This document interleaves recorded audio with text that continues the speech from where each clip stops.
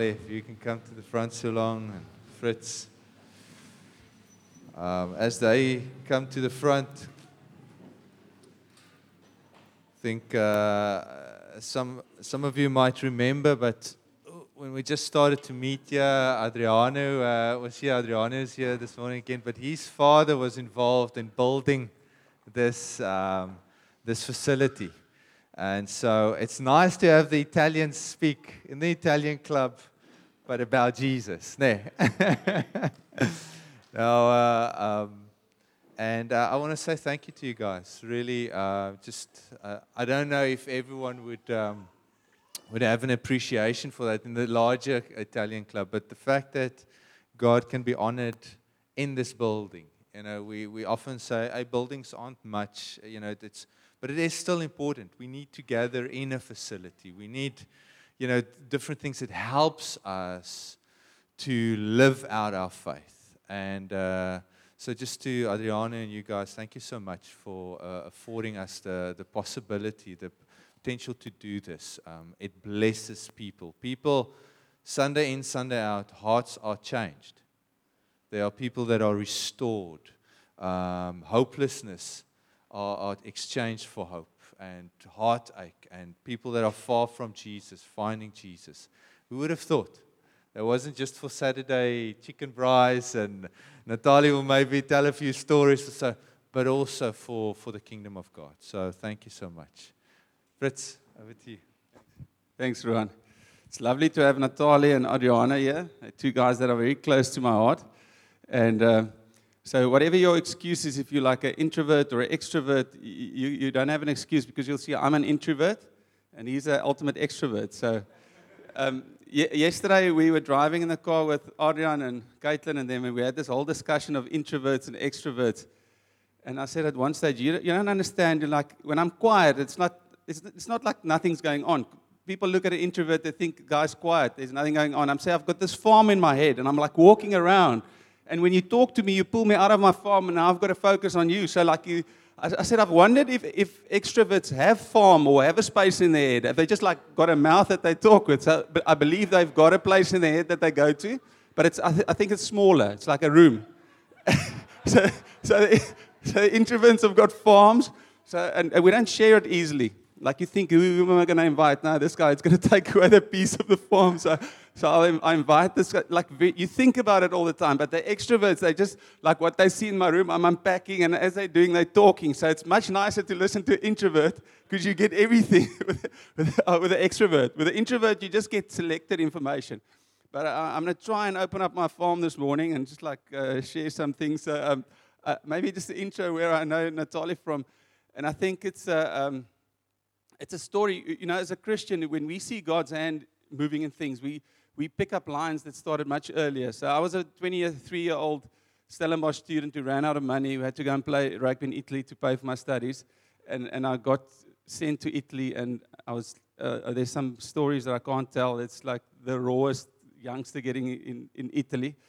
And I got to know the Italians, and it's a complete opposite, the Dutch Afrikaans culture versus the Italian culture. And I think it changed my life. And the first point is God will use your circumstances. At that stage, I don't think I would call myself a Christian, but God can use all your circumstances before you were saved or whatever to weave this tapestry in life. So I got to know the Italians, and many years later I came to Paarl and started mountain biking. And these two Italians were cycling with me, and what they would do is whenever they talked something nasty or dirty, they would start talking Italian, and then the other guys couldn't understand. And luckily, my Italian vocabulary was very focused on that side of the vocabulary, so I understood everything, and I would hear them, and I got to know them very well, and I became very fond of them, and many years later, I was involved in, I can later tell my side of the story, but I was involved when Naphtali gave his life to the Lord, and it was a privilege. But God used all these circumstances in that. And this morning, I think the aim of this whole chat is not Naphtali's story or Fritz's story or whoever. The aim is we believe God is stirring evangelism. And there's a lot of things that prevent us from evangelizing. There's a lot of things that lies of the devil everyone's going to the same place, it's not that bad, or you can't do it, or you don't have a right telling people, they must choose. But there's some truth that you'll hear this morning of ordinary people who their lives and their righteousness in their own sake definitely didn't qualify them, but who needed a Savior and found a Savior. And that's the good news. And this morning, the aim is for each and every one of you to take something out of this story and may faith be stirred to say, geez, God can use anything, my history, my friendships, my connections, and also to take responsibility of you. I could never save Naphtali, but God can. And Naphtali couldn't save anyone, but God can through His words. And I think just to stir you on again this morning, and that God's kingdom and His good news can be shared.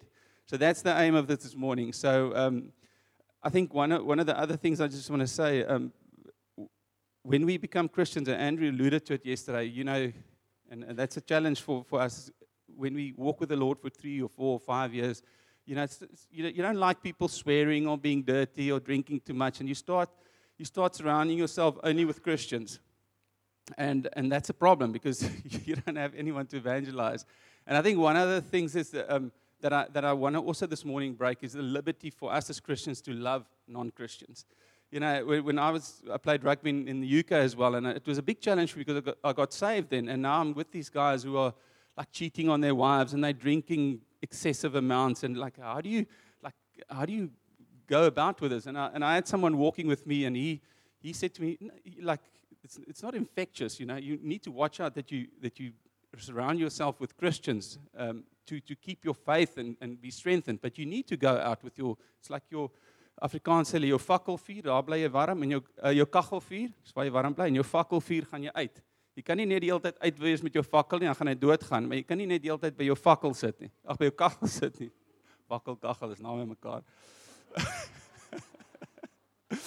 But the point is, I think one of the keys is I genuinely like and still like Naphtali and Adriana, and it was maybe stirred because I had an understanding for the Italian community. I knew where they came from. And many of us have that. We are allowed to like unbelievers, even if they do things that puts us off. Even if they're cheating on their wives or they're drinking too much, find something to like in people. You're never going to lead someone to the Lord if you don't like them. They can smell it, they can feel it.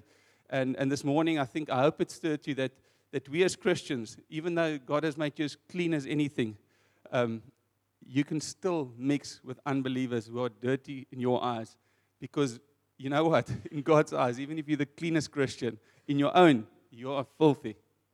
And that's something that we forget. We start looking clean, and we think we're clean, but we had liberty to love all people. Okay, so over to Naphtali. He's just gonna give his testimony, and then when he's done, I'm gonna also ask him some questions, and we're gonna open it up for some questions from. So enjoy. Back in Naphtali. Morning, everybody.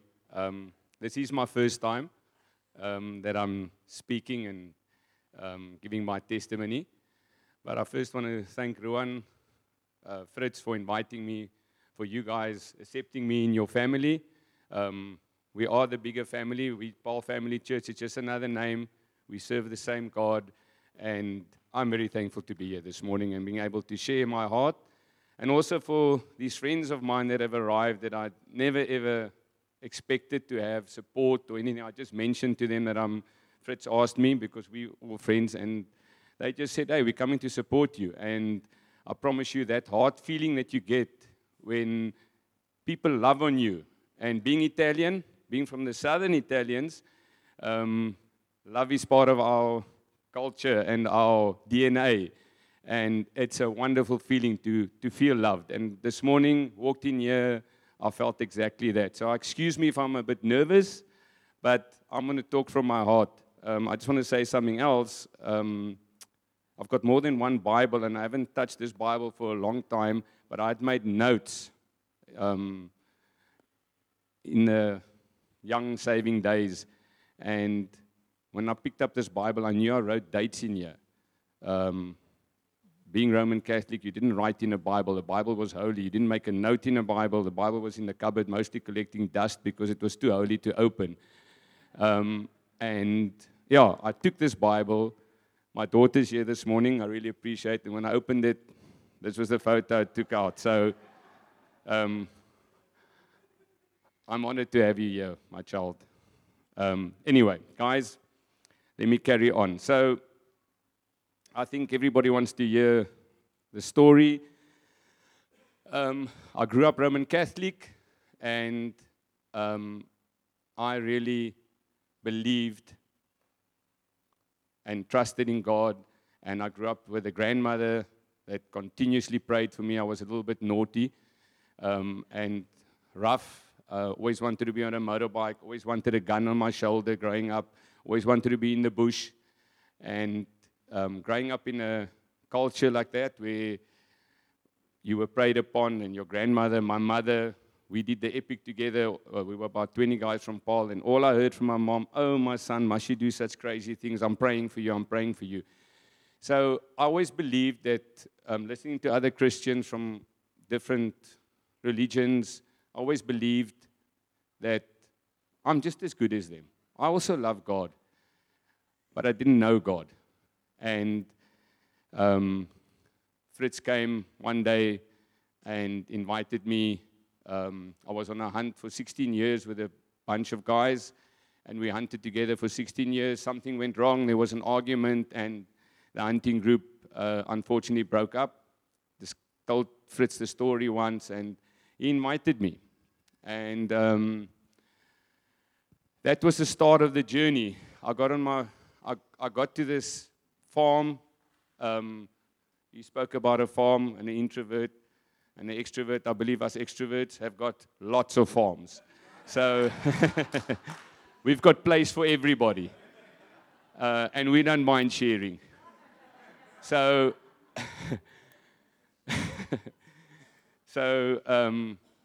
we get to this beautiful Karoo farm, and it was Fritz, it was Herbert. Those that know Herbert, another giant. So when I'm amongst the two of them, I feel like this, and I'm looking up at the mountains. And so I get to this hunt, and I know now, I always called it my church hunt, because I knew Louis and his twin brother is Chris, he's a pastor. So I knew this is going to be a nice, relaxed hunt. I'm going to have to watch my words, check what I'm doing, because I don't want to sound too Roman Catholic. Anyway, so we get to the first morning, and I'll never forget it. We walked outside. There's like a boma, if I can explain it with a lot of, sorry for the people that don't like hunting, but there was a lot of kudu horns. And if you're ever a hunter, you want to shoot one of those, with those big horns. And there was a lot of them. And we sat outside, and I might have my story slightly wrong, but Herbert had a Bible in his hand. And we sat down, and they said, before we go out, let's pray. And each one started praying.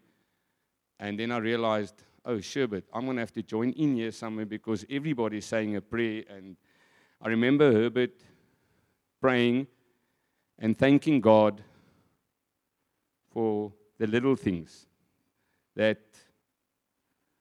rock with a little bug, for the lizard, and just mentioning the beauty of his creation. And like I said earlier on, I love the outdoors. I love all my farms, and something touched me. And then Fritz prayed, and I knew, I started sweating. I thought, sure, but somewhere this guy's going to have to pull out words like that. I've never prayed in front of anybody. Being in church, it's easy to pray because you're all saying that Our Father together. Roman Catholic Church, you have to say the Hail Mary. If you've sinned, you're saying it a lot of times. So after confession, I normally had a list of prayers I had to do to be forgiven.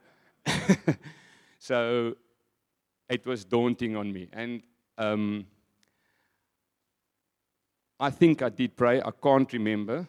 But being part of the team, I most probably would have said a prayer. And I remember getting up there and knowing this is going to be an awesome 3 days with a bunch of awesome guys.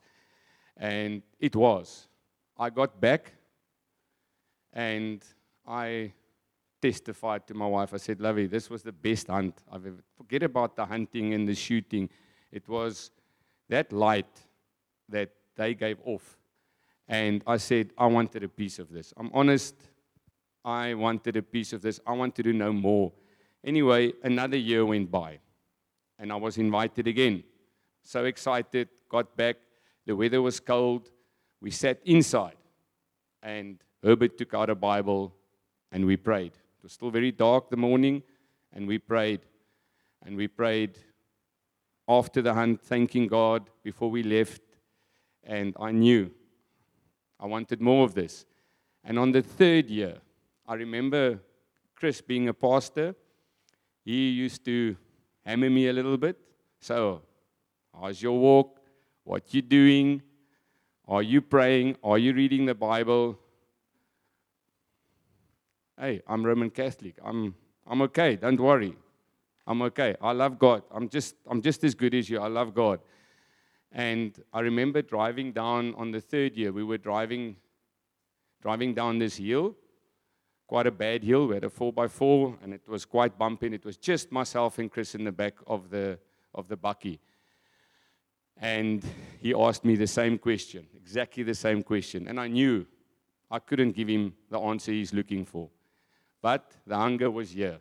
Anyway, Fritz and Louis decided, he asked me, listen, would I be interested to come and sit with them on a Wednesday night and just have a question and answer? He reckons I've got a lot that I've got on my heart, and they feel they want to spend some time with me. And these two gentlemen gave up family time. They gave up their personal time to be on a Wednesday night to talk to me. And, well, Fritz can be he'll know the amount of questions I asked. I was always worried of getting into this cult where we're all going to go into a room and everybody's stealing our money. And the churches, these fancy, happy, clappy churches, Anyway, I asked him a lot of questions, but something was burning all the time. Something was continuously burning inside me. And just to cut the long story short, it started there. They showed me the light. I asked the questions. I asked lots of questions. And every time they would answer it, open the Bible. Eventually it got to a point where they said, start small. Start small. Open up a Bible and just start reading. And I did that. I got home, get up in the morning, and I remember going to sit down. We actually lived on a farm at the time. And I would read the Bible, and in the beginning, jy verstaan nie wat jy lees daai woorde, you read the words, but it's not there. I said, no, okay, let's start. How do we do this? God, you've got to talk to me. So let me just open the Bible and your words will talk to me. And the words didn't always talk to me. But when they needed to talk to me, it spoke to me. And then I would say, this is just by chance. This is by chance. No, God, this is by chance. Can it be? And then eventually I said to Fritz, how do I get into the Bible? And he gave me a Bible reading plan. And I started following the Bible reading plan. And I learned that there's more than one translation of the Bible. I didn't know that. Okay, so he said there's Bibles with beautiful explanations. And so that's when my walk started. And for more than a year, I was always late with my type of business that I'm in. I was always late for that meeting, and I would so wish they would cancel it a lot of times.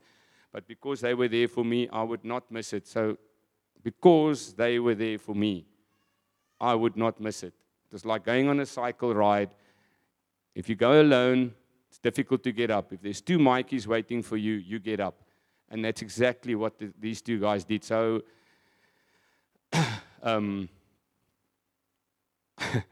I learned more every day. And of course, the next thing they said to me is, you need to get into a church. But I said, I am in a church. Yeah, get into a church. Go around. God will take you where you need to go. And He will open up your heart and He'll show you where you need to be. Anyway, I went to Church on the Rock. Because of the Epic, we were invited to be there on the Sunday, where Pastor Mark wanted a lot of us there, just to thank God for an amazing time we had together, and just the blessing of being able to do something so amazing. And it was okay. And then I knew a friend of ours was in Paarl Family Church, and it was at Boys Primary. By that stage, I believed I've given my heart to God, to the Lord, but I wasn't sure, because now I'm almost like Nicodemus that wanted to know, but how can you be reborn? You know, I can't go back into my mother's womb. So the understanding wasn't totally there. We only had one Wednesday, and we had an hour on a Wednesday, I think it was. Hey, Fritz? Yeah, we spent 2 hours. Yeah, with me it's 2 hours. Hey? With me it's 2 hours. Okay. Anyway, we ended up going to ask Adrian, listen, can I sit next to you? Can I join you? We want to be in. And my daughter and my wife, which are sitting here, came with me, and we went to church. And the church was quite full. I think we sat further back, and I remember watching the band start playing. I love music, and I thought, wow, the worship started, and I remember Adrian saying to me, excuse the long singing to God, because, you know, it can take long, and he doesn't really enjoy the long. He wishes the sermon would start earlier. I remember standing there, watching everybody, seeing Peter that hadn't paid me for 2 months, seeing John, which did this, and think, yeah, that guy's hands are up in the air. My gosh, I'm in the wrong place. Okay, so here I am, standing in the church. Instead of enjoying what's going on, I was standing there judging, watching everybody else, judging in my mind and in my heart. Hey, hands up in the air, yeah. But you did this, you did that. Meantime, yes, Naphtali, exactly the same as everybody else. I thought, yeah, now I must put up my hands. What is Peter behind me going to say? That, yes, Naphtali, you put up my TV, but it's skew, and or you charge me too much. Or so my mind, what Ron was saying, your mind is everywhere, but with God. And that was my first experience. And when it ended, Brent came off the stage, and he walked straight to me. And he said to me, hey, I know you. You're the guy from the TV shop. Oh, okay. Hi, Brent. Nice to meet you. Yeah, I'm also half Italian. Chat. He says, what, it's your first time? I said, yeah. So I said, no, how was it? I said, no, it was amazing. Yeah, it was amazing. Anyway, we walked out. And by the time I got to my beautiful wife there outside, she'd already said yes to the first life group meeting that we had. Okay? Somebody had already invited her and said, listen here, you must come to life group. You and Naphtali, come join us. And it was at Brent's house. It was at Brent's house. And so who am I to argue against my wife? I'm going with. So I thought, okay, now what's this going to be? Anyway, we get there, and I further by that stage, they felt it was time to release me and let me walk my road where I land up being. And they okayed Paarl Family Church, and they said, listen, you're okay there. You're okay there. Don't worry. If you feel happy, and there really was, even with all those thoughts, it felt the worship, the music, the guys putting up their hands, even looking at that, I still wanted to be those people. And we went to life group, and my walk started over again. There I asked proper questions and wanted to hear. So eventually I questioned my saving. Did I really accept Jesus as my Savior? Because they showed some videos, and there was just people that have been saved for a long time. So here comes the appy.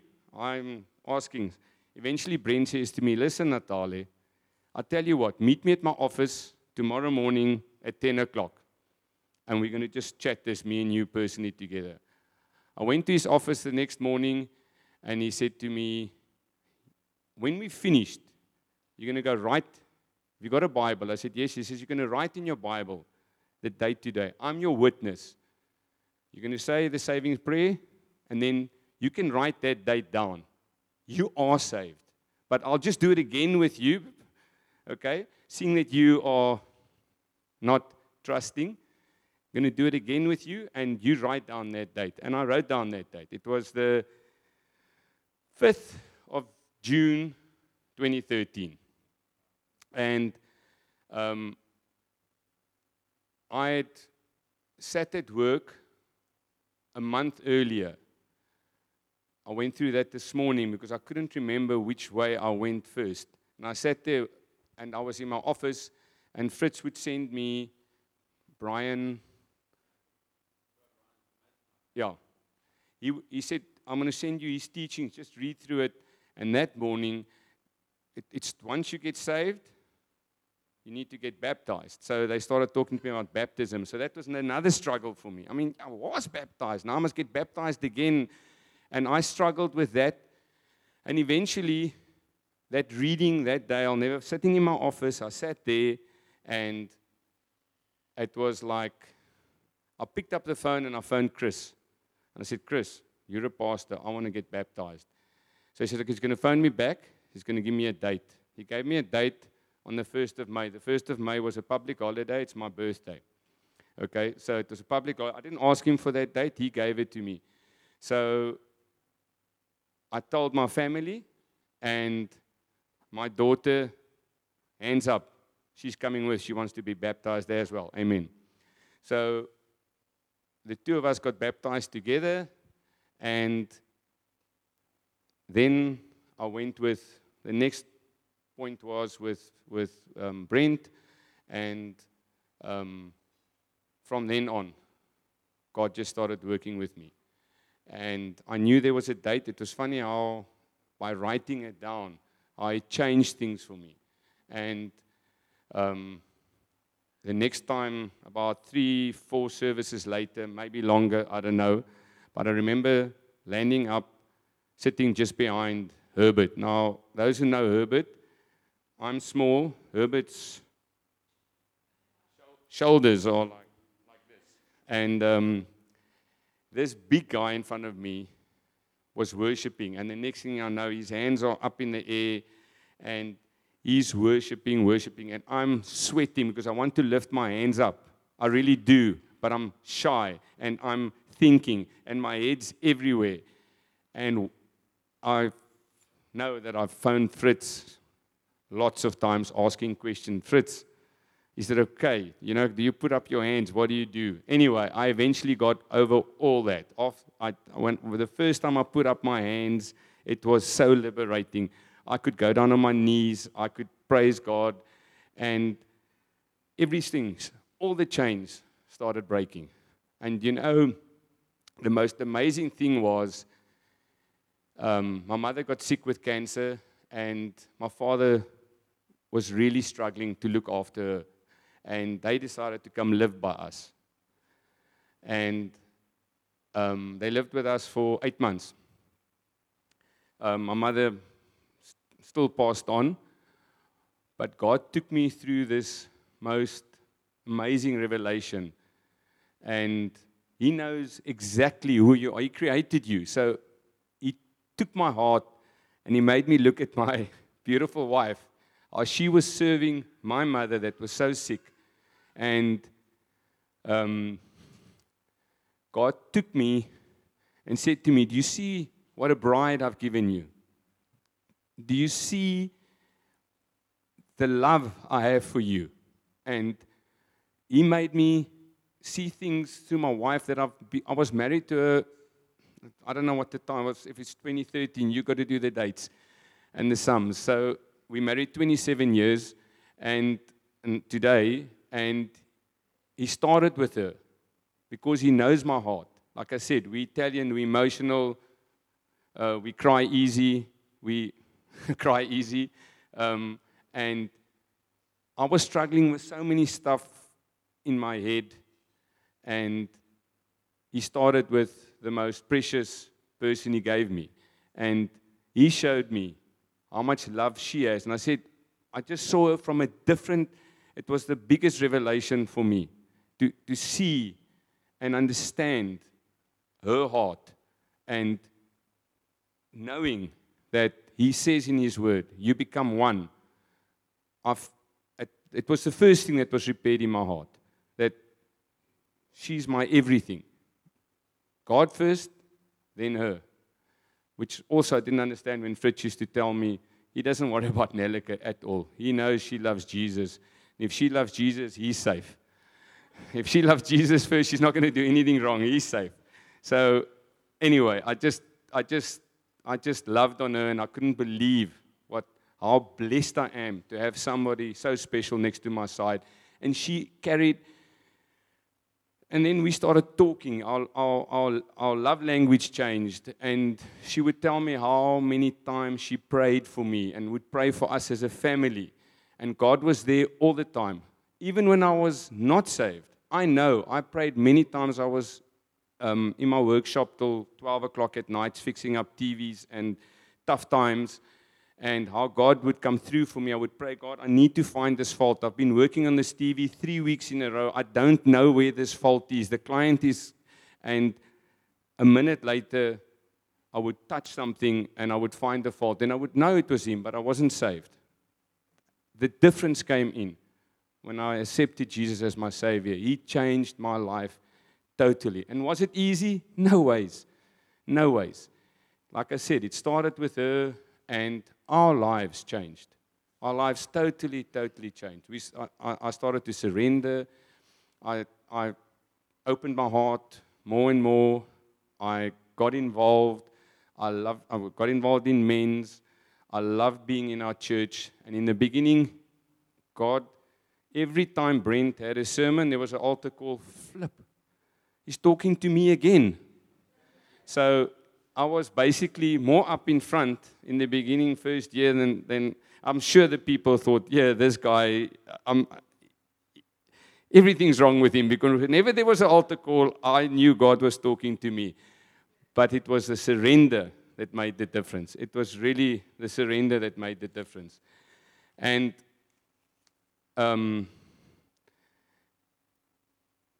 I was baptized in the Holy Spirit afterwards, which I think is a key part of your walk.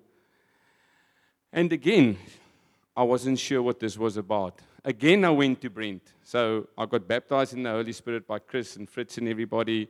And I've heard the tongue speaking and all that. And it was very, very daunting.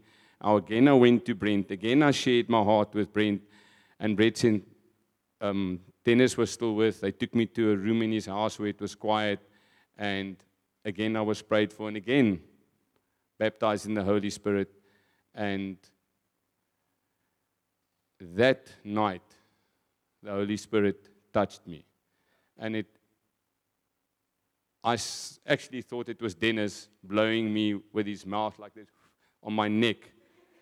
And I said, okay, now there's a window.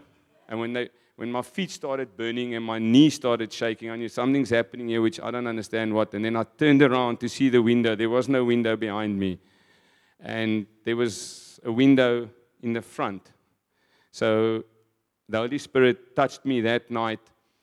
And it's always daunting in the beginning, but it was amazing. The joy, the peace, just his presence was amazing. And the next day, I was driving to Hermanus for work, and I was alone in my vehicle, and I was going up Franschhoek Pass.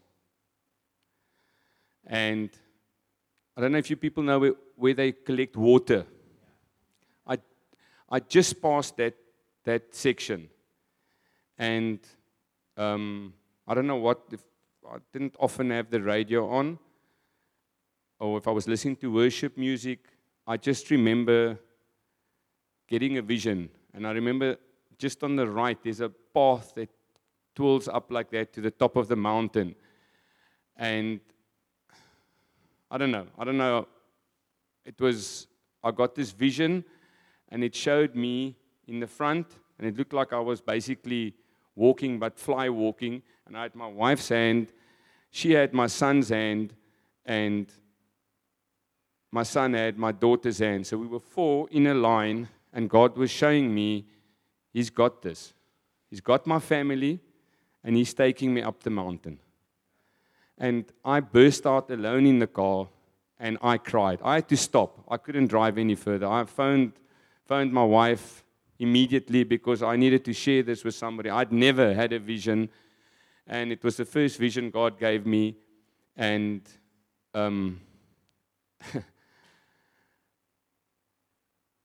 I still hold on to that today. I know He's got me, He's got my family, immaterial of what goes on around me. He showed me that vision that year, 2013, and I know that it's still like that. And so God took me from there to the next, to the next, to the next. And all I can say this morning is just to end off, I could stand here for hours, miracle upon miracle. And it's so strange. God doesn't do big things with me, but He shows me all the small things. Because it's like He knows that those small things is what matters. And the big things are there. But in my work, in when I'm struggling, it's the small things in the day that happen daily that He reminds me of His goodness, of His grace, of His love, of His caring. And the older I'm getting, that I was 45 when I got saved, the older I'm getting, the more I realize how amazing, amazing God we serve. And I want to say to anybody here, if you are just wondering, or you're not on the page, or you're still thinking about it, take Jesus as your Savior. It's good. He will change your life. He will change your life. And it doesn't mean that you can't be naughty. Like Fred said, we are dirty. You can think you're righteous. Man, just go back to the Old Testament all the way through to Revelations. He's going to come on a cloud, and He's going to come and save us. But you must make that choice. Because if you don't make that choice, you're going to be left behind. And we're actually doing Revelations at the moment. And I just want to say, He is an amazing, loving dad and father. And He's changed my life. And the great thing was, not my mom or my dad ever were disappointed and upset because we changed church. Nothing. He just said, so long you're serving God, and it's not a funny God you're serving, so long you're serving God, so long you're going to church, my son, so long you're somewhere that you feel happy, it's fine with us. Because that was also like you don't want to disappoint your parents, even though I was 45, but you don't want to disappoint your parents. So, just want to say, He is good, and make yourself available. That's all I'm saying. Thanks, Naphtali. Thanks, Naphtali. It's lovely to hear you sharing. We just want to drill into your head a bit more, into your heart. I think one of the nicest things of your story, and I knew it all along, is there were many people involved. So it's like maybe you were that. It took a lot of people to get you saved. No, I'm just joking. I think that's one of the principles. There's always a lot of people. So one of the people that I think is key in his salvation would be his wife, Tanya. I know she prayed for him for a long time. And I think that's the thing. You never know. Someone might have just said something. We all played a part, and God used it for for your salvation in the end. But I think just from us, for believers, I want to also just go from this stance of how we saw it, and my side of the story. So one of the things when I invite, as I said, I always liked Naphtali, whether he was saved or not. And I think I knew it was going to be lekker to have him on the hunt, whether he was getting saved or not. But I knew it was good for him because I really trust that following the Lord is the best we've got for our lives. And I think that thing was settled in my heart. And I think if you doubt that, you're not going to lead people to God. And I also knew the truth of the eternal effect of this. So I didn't have doubt about whether there's a heaven or hell. I knew people would their decisions on earth to follow Jesus would make that difference. But one of the difficult things that sometimes you feel so helpless. You've got family members or friends. They're nice people. You like them. You want the best for them. But just somehow, this guy doesn't see it. And one of the things that Naphtali drove up with me, and I shared my faith. And I remember one of the things that he said initially when we were driving. He said, "Yeah, but Fritz, you've got faith. I don't have faith." And it was almost like he'd accepted a lie that, some people are born with faith. They're born like good people. And it's so far. Look what he's done, and he can't get in. And I think one of the things that if you knew me at school, you would, or younger, you would see it took a lot of faith to get me saved. I was like really bad news, and I smoked dacha, I think, when I was 14 the first time. So that's how bad it was.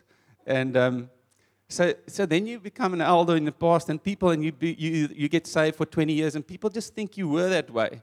So I think that, and then you just forget how far. And just to pick his mind. So Naphtali was driving when he said, "You've got." It was almost like, "That's for you. I can't get there." And being a Christian, the only thing to get there is to accept Jesus. It sounds so easy, but the person seeing this mountain of sin and this distance from God. And that's the good news. There's reconciliation. There's a way to cross that gap, which if you stand on the other side and you're not saved, you think there's no way I can get to God with this life. So, and I think that's where all the people came in, where Tanya prayed, and I'm sure a lot of people prayed for you. So that's the first thing, is to understand that distance and the revelation on the other side for the person that's not saved can never be convinced by yourself. God is the only one that can do that. And that takes a bit of the pressure off, because I knew I couldn't convince Naphtali. I could share with him. And what we did is I saw him sort of migrate, and I saw him saying he wanted to do it. And on the third year, I remember asking him and looking, and I could see, I think Andrew spoke about it yesterday. He says if you try and pick fruit that's not ripe, you try and pull, and it doesn't come off the tree. And that's what happened if you try and evangelize by yourself. If you try and save people who you think are nice people you like, and God hasn't worked in their heart. It's sort of, they resisted. And I could see Naphtali was ripe. But then you still need to pick it. If a ripe fruit hangs on the tree and no one picks it, eventually falls to the ground. And I think I started seeing that, and I think that's the key that I also want to leave with us. Look for ripe fruit. Trust God for ripe fruit. Form relationships with unbelievers and pray for them, and trust God for ripe fruit.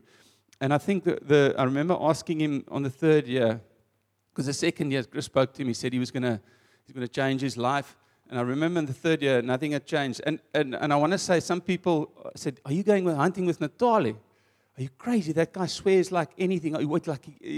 People didn't see it. They just looked at how he was. And I remember the third year, I said to him, he spoke of how he spoke to Chris again. And I said to him, "Remember you said that last year you're going to change your life?" And he said, "Yes." I said, "It's a year later now. Has anything changed?" He said, "No." I said, "You know what's going to happen next year?" He says, "Nothing's going to change again." I said, "Do you want to come have some, have to spend time with us?" And I just trusted that, if we did, I think we did a one-to-one booklet with you. And we started praying that. I think it was about the third session or so, and we spoke about, surrender. And the steps that he spoke about was, I think the second time with Brent, if I have to summarize now, it was assurance of salvation. I think he had been saved, but he didn't know it. It's still difficult to believe, actually. And I remember the first time when we were having a session with him, we spoke about salvation, and he said, "I don't think I'm saved." I remember there was a conviction, but that comes from God again. It wasn't, we couldn't convict you. We spent time with you, and we did that. So So yeah, there's some photos. Now I want to ask you. I've sent him some. The first one is what would you alluded a bit to that in your testimony, but what was things that made it easy? And in what way did Christians help to be the light and the salt? And in what ways did people hinder you? And what was not helpful in terms of the Christian community around you, in terms of their behavior? What was helpful behavior? I heard some things in the hunting trip that was helpful, and what was not helpful? Growing up at school, I'm going to go back. As Roman Catholic, I was first in Courtray School, and then I went to boys primary, and then boys high. And there was a stigma if you were English speaking, because I'm not English, but my mom grew up in Cape Town, so I spoke of my first language was Italian, and then I spoke Afrikaans and I went to Afrikaans class till about standard 2, and then I swapped. My mom couldn't help me anymore with homework with the Afrikaans because she was more English speaking from being from Sea Point. And at Boys High, I've got a bit of a fighting spirit inside me, so we used to have rooi nekke teen die boere. Ons gaan mekaar nou lekker by mekaar. We're gonna collect each other. So break times we boxed a bit, and the boere, of course, were always bigger and groot manne, so you had to really fight your way through. And then the teachers used to tell you that you're a non-believer, being a Roman Catholic. So you build a fighting spirit inside you, and you say, you don't know what you're talking about. So you grow. I grew in the Roman Catholic Church. I even served church. I loved God. I loved being an altar boy, especially with the sweet wine afterwards that we used to zuck and steal a little bit. Because it was blessed. It's good for you, right? So, anyway, so we always had the leftovers. So anyway, and wanting these Christians, which are supposed to be Christians, and having that fighting spirit, it hindered. I didn't trust it, because if they were such Christians, they would have accepted us as normal kids. Like the Jewish kids had to sit outside a class when we had Bible study, and stuff like that used to bother me. And having a fighting spirit in me, I rebelled against it, if you want to say. So when they loving on me, it was like daunting, because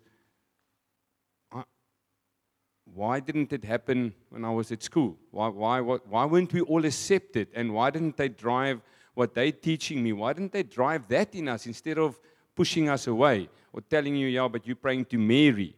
100% right. But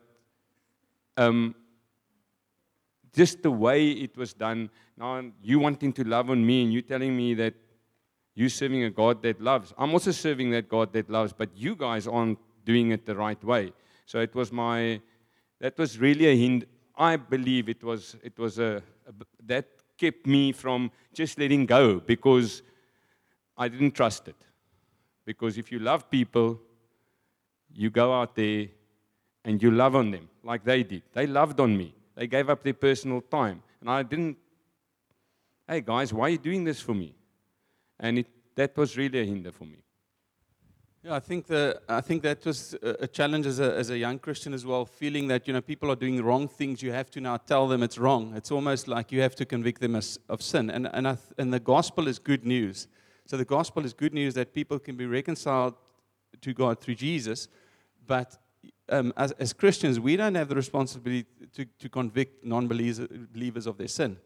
There is a responsibility of Christians to, when we walk in church with brothers and sisters who are saved and who are children of God, to address sin in their lives and say, listen, my brother, if someone sins against you or is living in sin and is not representing God. But I always say, an unbeliever swearing and drinking, he's actually just acting according to his nature. So it's not our job. So yeah, that makes a lot of sense. So The other question I had, when was, but so I agree with you 100%. We settled that. We as Christians don't have to convict non-believers of their sin. But when was there a moment where you as a non-believer got convicted, I've got to repent, I've got to change something? And when was that moment? Well, I testified about a lot of stuff, especially the love God showed me that I had by my side, my bride, and my son was 13, and he came to me. I believe he was already walking a road. And he used to sit and read the Bible in the mornings before school, and which was a very big example for me. And then I got off a phone call with my brother. I was standing outside in the farm, and ons het die taal gegooi. We two boeties can fight, okay, in language, not physical, but in language. We argued a lot in business. And my son came to me. I think it must have taken a lot of guts. And he said to me, Papa, have you listened to yourself? I said, what are you talking about? And he said to me, your language. Have you heard what you sound like? And it was a terrible feeling as a dad when your son comes to you and points out something. And it was, I believe, it was a start of something inside me that wanted me to be different to the way my father was with us. I grew up in an amazing home. A mom and dad that loved. My mom's Sicilian. Daai tannie wat jy in die kas stoot, that's my mom, okay? She's as wide as what she was tall, and food was her life. And they just loved us. The doors were always open to everybody. If you walked into my mom's house, the first thing she's going to ask you, what do you want to eat?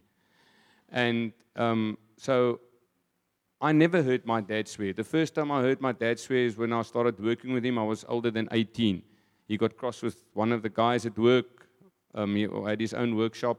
And it was strange to hear that. Yeah, got a son that's 13, been living with me for 13 years, and he's disgusted in his dad's language. So something started then, to be very honest, in me. I stopped swearing immediately. Took a while, but I started walking that walk to stop swearing and stop talking like that. And then going on with that, seeing what it's like to first praise God before you start hunting, thanking Him, seeing the light that all the gentlemen that are still today on that hunt, to see how they did things. And it didn't mean that Fritz didn't say a vloekwoord weer, or Herbert didn't say a vloekwoord weer. We're all human. And your thoughts, you might as well say it if you're thinking it. So that love and that caring that they had for God always first is what wanted me to have what they have. It really pushed me. So I believe the seed was planted by the way they were in front of me. And I knew when something happened and they said something, it was just different. It was different to what I am. And yeah, that would be it. Awesome, thanks. And then last question. I had the privilege to baptize Laura that day in our pool, so it was an amazing privilege. And so there's been a huge effect on your family as well. Maybe you can just, you've alluded a bit, but what was the change when you got home after the first hunt, or after you changed? What was the response you got at home, and what was, do you think, the effect on your family of your actions? Okay, well, I have to ask my daughter that, but I believe I was, kom ons noem het kwaai, kwaai, all the time. I was in a hell of a fighting spirit, running my own business, trying to survive, feeding, looking after my family, being the sole provider. We made a decision after our son was born that my wife would stop working and that I would be the one doing what I need to do, and she would look after the kids and make sure that she's at the sport days and being the mom and being everything with them and having a mom at home. I grew up like that. I think it's the biggest blessing you can have is to have your mom at home. And my brother, saying to you, I believe, something's changed in my boot. I don't know what's wrong with him. And my children, my son saying to me and Laura, or through their mom, if I recall, they would say that, yo, Papa's not so aggressive anymore. I didn't see myself being aggressive. So I thought I'm an awesome dad. I love my kids. I love them. I love on them. But there's a difference. When Jesus comes and lives in your heart, He changes you. He makes you that new person that the Word says. He makes you a new person. You might not know it, but the people around you see it. My staff started saying it. People around me started saying things, and when you hear it, you start looking back. My wife telling me, Box, you've calmed down so much. You're really not as aggressive. What I mean by aggressive is not that I'm hitting, or it's just that the blikseming all the time. Excuse me for that word, but that's the best explanation I can give you. Awesome. Before I finish off, is there any? I'm going to give one question from the audience. If there's a question, hey, a question. His brother that time actually said that my brother Naphtali, I think he's now a preacher. So people saw the change. No, Naphtali, thank you very much, and may God bless you, and may your journey continue. It's a journey. It's not a destination, and we're walking with God, and may He bless other people through you. You were and are already a blessing through your generosity, and God's going to just use your abilities and just who you are in a special way in your community. So thank you very much. Let's just give Him a hand.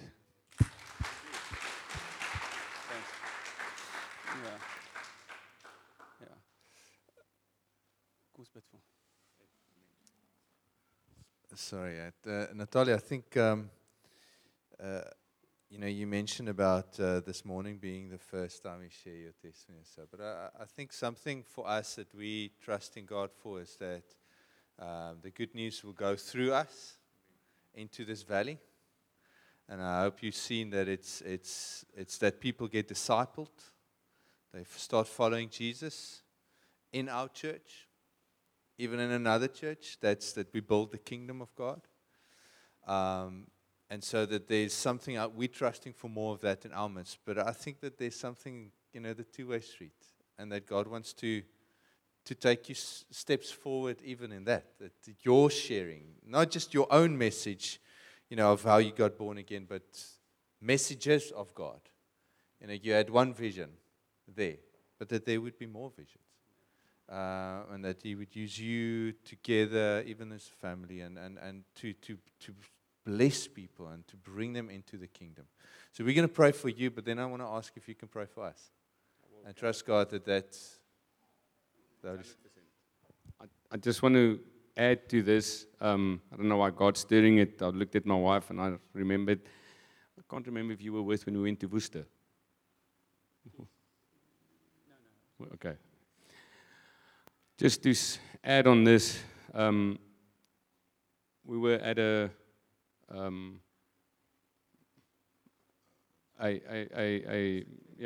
decently. I was invited with Louis and them, and we went through to Worcester to go listen to him, and we spoke about it this morning. He stopped the whole sermon and he pointed at me, and he said to me, God's telling me, you Peter, the rock. you're going to be a fisher of men. And I'm saying this not out of pride, out of anything, because all glory is God's. We sang it this morning. I just think I need to mention this. This is the first time I speak. It's been plus minus 5 years ago, roughly, that was spoken over my life. And my wife this morning was telling me, just throw the net on the other side. Just throw the net on the other side. And God will fill it. And that's exactly what it is. So I just want to testify on that as well. This is the first time I say testimony, but it's not about me. It's about Him. And let's just throw the net in the other side. And if it's Paarl, if it's Melkbos, if it's South Africa, if it's the world, I do feel that there's an awakening. If you look at what's going on, the beautiful sermon I listened to the other day at our church last week, with this COVID, enemy is attacked. Just before that, there was revival in America, all over the world, and I believe we just need to throw our net on the other side. God will fill it. Who did we preach about last week? Peter.